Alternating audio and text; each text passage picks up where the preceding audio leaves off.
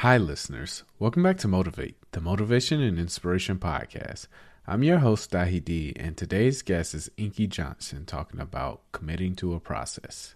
When chasing your dreams, you have to commit to the process. You have to decide that this is something that you're going to achieve no matter what. And it's easy to achieve things when every condition is perfect. And it's also easy to think that when you start hitting walls, it's a sign that you don't need to continue down that path. And sometimes that's true, but often people will quit too soon and miss the whole point. And the point is, when you decide to do something and you commit to a process, there has to be a period of growth. There has to be a period of struggle. There has to be a period of uncertainty. That's the only way you'll actually grow and become successful. You have to put your ego and pride aside, roll up your sleeves, and get your hands dirty. That's the only way you'll be able to achieve your goals. That's it for me today. Thank you all for listening. I hope you enjoyed today's episode. And so I usually do work with the children, teenagers, and I ask them one question. What do you want out of this thing called life? Like when it's all said and done, right? When they get through telling you how cute, how cool you are, right? How strong you are. Like when it's all said and done, what do you want from this thing called life? Number one answer, I want to be rich, Mr. Johnson. I said, I hope you get it. I said, I hope you go out and you crush it. You make an honest living, because if I was coming from under a bridge, I never want to struggle again either. If I watch my mother struggle on the street, I want to be rich too. I want to put food on the table too. I get it. I said, but be careful, because it's very easy in life to have achievement and not fulfillment. I said, be careful in life. It's very easy to become a public success, but behind closed doors, you're a private failure, not because you didn't have the talent or the skill set. You had the talent and the skill set, but your talent and your skill set took you to a place that your character couldn't sustain you because you wasn't developing. And so the game of football is so lovely and beautiful for me because I always viewed it kind of like I viewed a stage. It was a platform that got provided that I could cultivate a certain level of excellence if I approached the process of it in the right way. And one day when I stopped playing it, it would be certain things I could extract from it to apply to other areas and aspects of my life to make me somewhat of a decent human being, right? Outside of the fact that I love inflicting violence on people and not get in trouble for it. Like I loved every bit of it, right? But when I was young, the expectation where I grew up was extremely low. I was born to a mother at 16 years old. Right, my family tree, I had a grandmother drop out third grade, grandfather dropped out fifth. They had 16 children. Out of the 16, 3 graduated high school, and one just so happened to be my mother. I was being raised in a 2-bedroom home. There was 14 of us living there.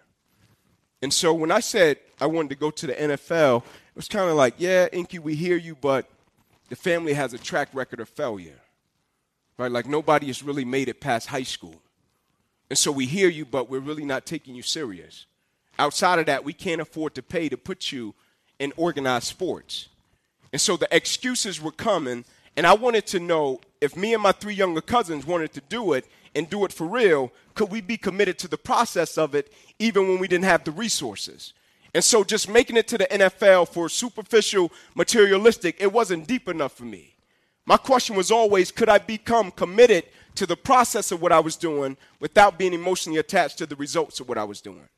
In other words, if I didn't get what I thought I was going to get, can I still show up and be just as dedicated, just as committed, and just as on fire as I was at day one?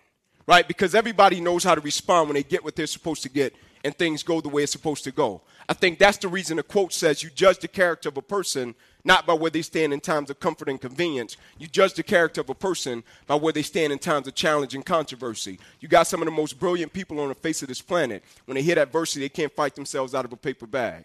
And it's not even that they don't have the will. Like, they got it. It's that the perspective about the adversity isn't right.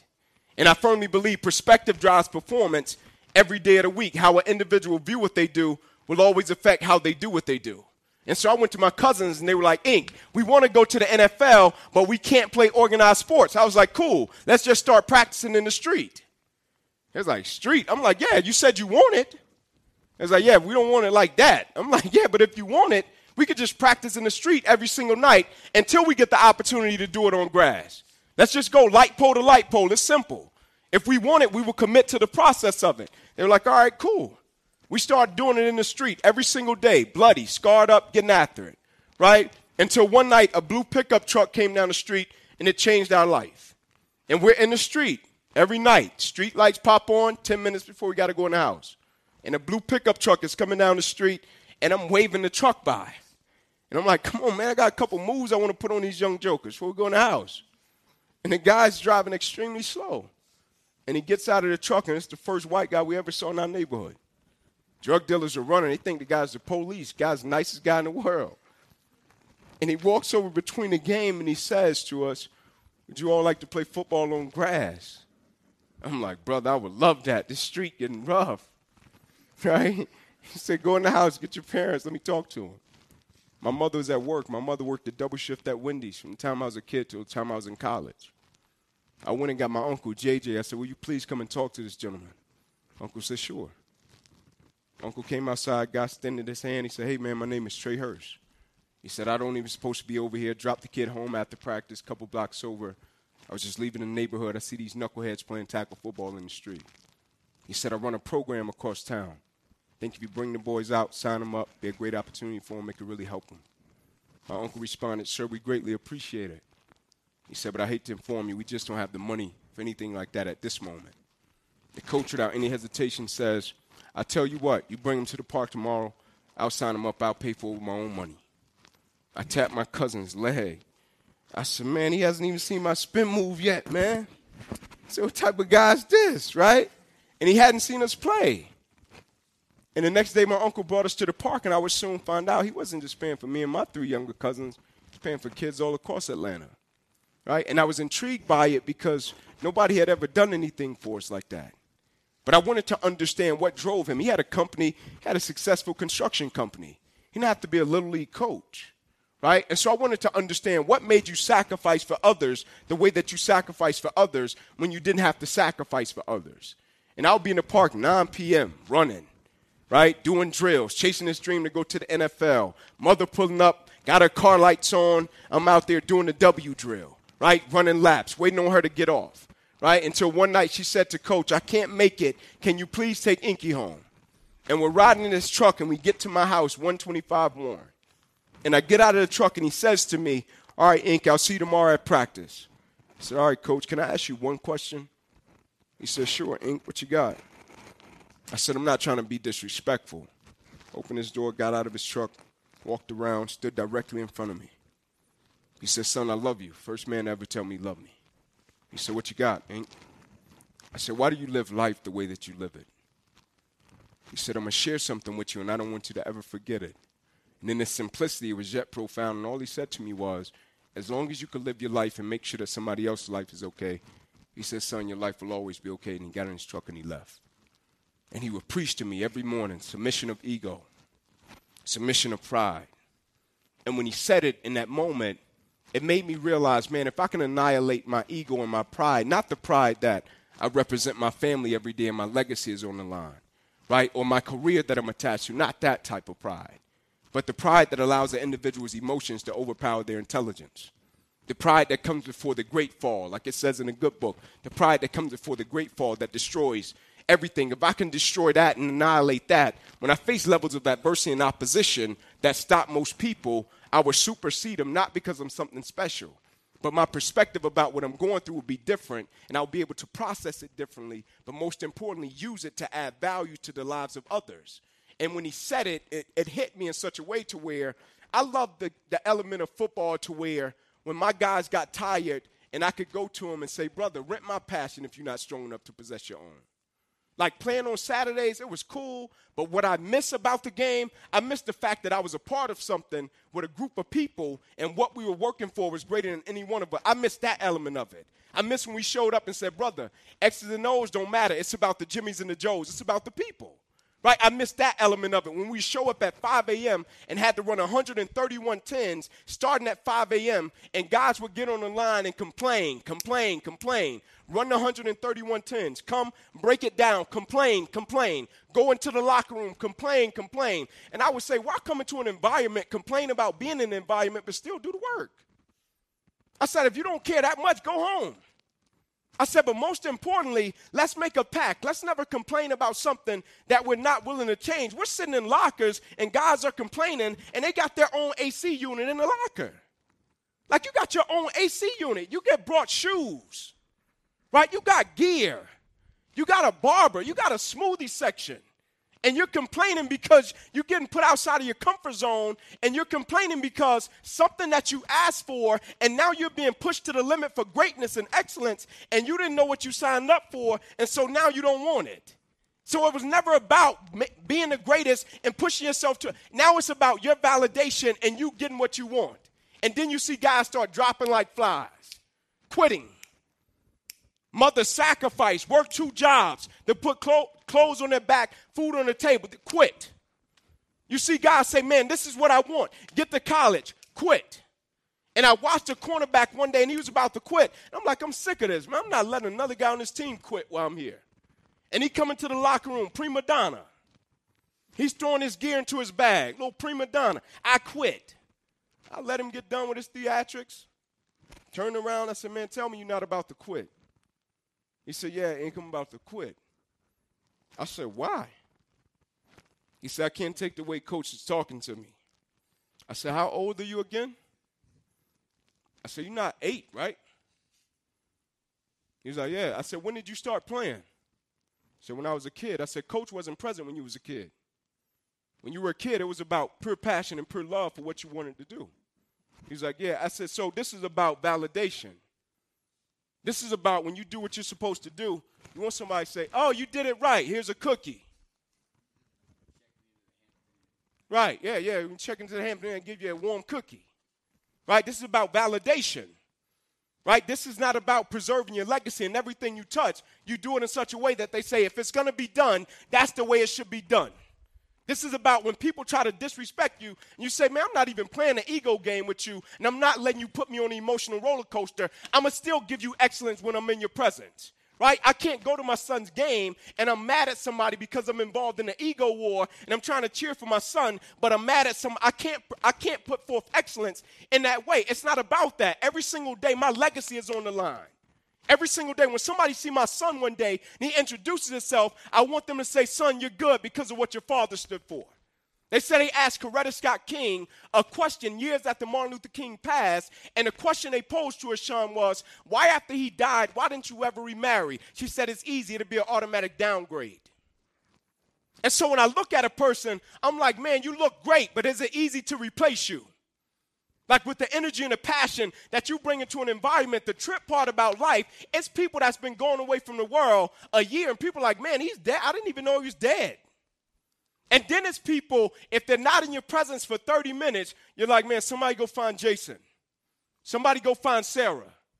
Because of the energy and the passion and the zeal that they bring into an environment. The thing that grinds my gears is when you see people, like people tend to complain and not appreciate things until they almost lose them. Or when you see somebody, they show up in an environment and they count the hours and they don't make the hours count. Or you see people and they don't realize somebody that woke up this morning, they're not going to live to see the night. Right? You see it all around. Life is happening. Adversity is happening. And you see people that just walk around, and because of success, they feel as if I can't get touched. Right? They feel as if nothing can happen to me. And I told a kid, son, wake up call. Newsflash, life touches everybody. I said, I can guarantee you how strong you are, how beautiful you are. My grandmother told it to me this way. Inky, either you're in the midst of adversity, just came out of adversity, or you're about to head into some adversity. So you better be prepared for it either way. And so I lived my life in such a way. I was telling them about this concept of this book that's called Last Arrow, right, by this pastor. And he was talking about when you do things, don't save your last arrow, right? Don't live life on reserve. Don't go into an environment thinking, I'm just going to preserve myself and not give everything I got to it. The thing that saved my life, September 9th, 2006, the third best day of my life, outside of marrying my wife and having my 2 children. It was one of the most beautiful moments that was set up for this dream that was about to manifest, and it turned into a tragic moment that birthed something more beautiful than I could ever imagine. I'm in the position to where my dream is about to manifest. I got the paperwork by all accounts that say my dream of being an NFL draft pick is about to happen. It said it. Top of the paper said projected top 30 draft pick as a cornerback. They told me all your hard work, all you got to do is play your next 10 football games, Inky, you're automatic multimillionaire. I'm at Tennessee, and there was gravy train. I'm like, man, you get anything you want. And all you got to do is be a person of your word. All you got to do is have character. All you got to do is go to class, you show up, you do your work, you be on time, and you do the things you say you're going to do. That's gravy for me.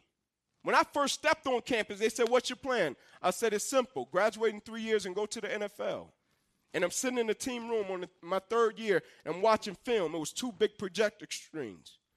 And I'm on track to graduate in 3 years, and I'm on track to go to the NFL after my third year.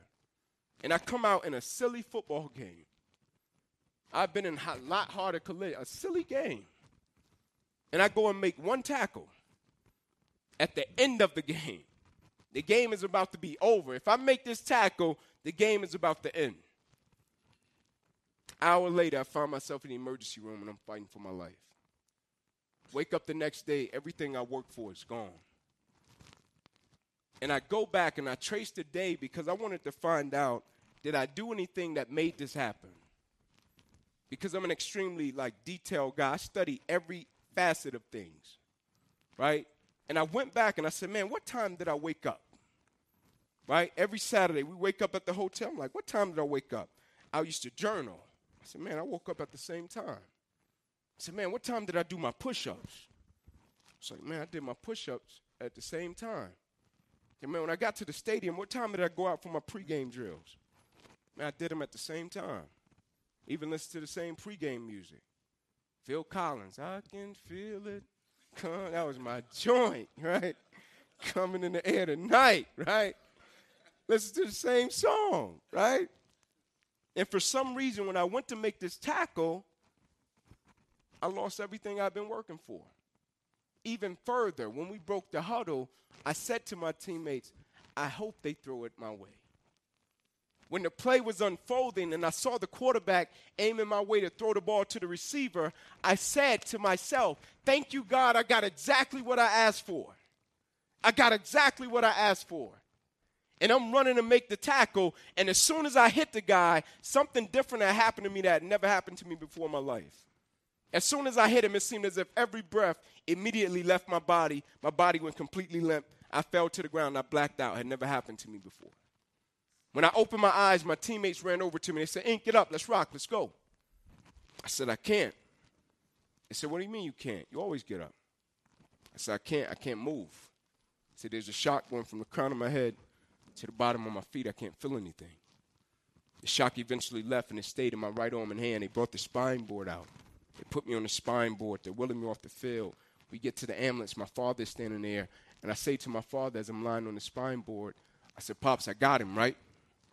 He said, yeah, son, but I think you got the worst part of this one. They rolled me up in the ambulance. They said, Ink, we'll take you over, run a couple tests. Football, things happen. Sure, you'll be fine. They take me over. They run their tests. They bring me back into a room. My mother comes in, kisses me, says a prayer, cracks a joke. Ink, you'll be fine. It's football. Things happen. She's going to exit the room, and as she steps out, as soon as she steps out, her footsteps coming from the opposite side. When I turn to look, it's the head doctor. He's doing a little light jog, and he's screaming. And he's saying, guys, get in here. We got to rush him back to emergency surgery. He's about to die. And I remember looking at him, and I'm like, man, you can't use another word? Right? My brother, use a synonym, like die? Right? He's like, yeah, die. I'm like die. Away from me or die. He's like, yeah, die. I said, what happened? He said, you ruptured your subclavian artery in your chest. You're bleeding internally. He said, we got to rush you back, take the main vein out of your left leg, plug it into your chest in order to save your life. He said, I guarantee you, you won't be here in the morning. I said, let's go. The next morning I woke up, top 3 most embarrassing moments in my life. And it didn't have anything really to do with football. Like football, grand scheme of life, football is that big.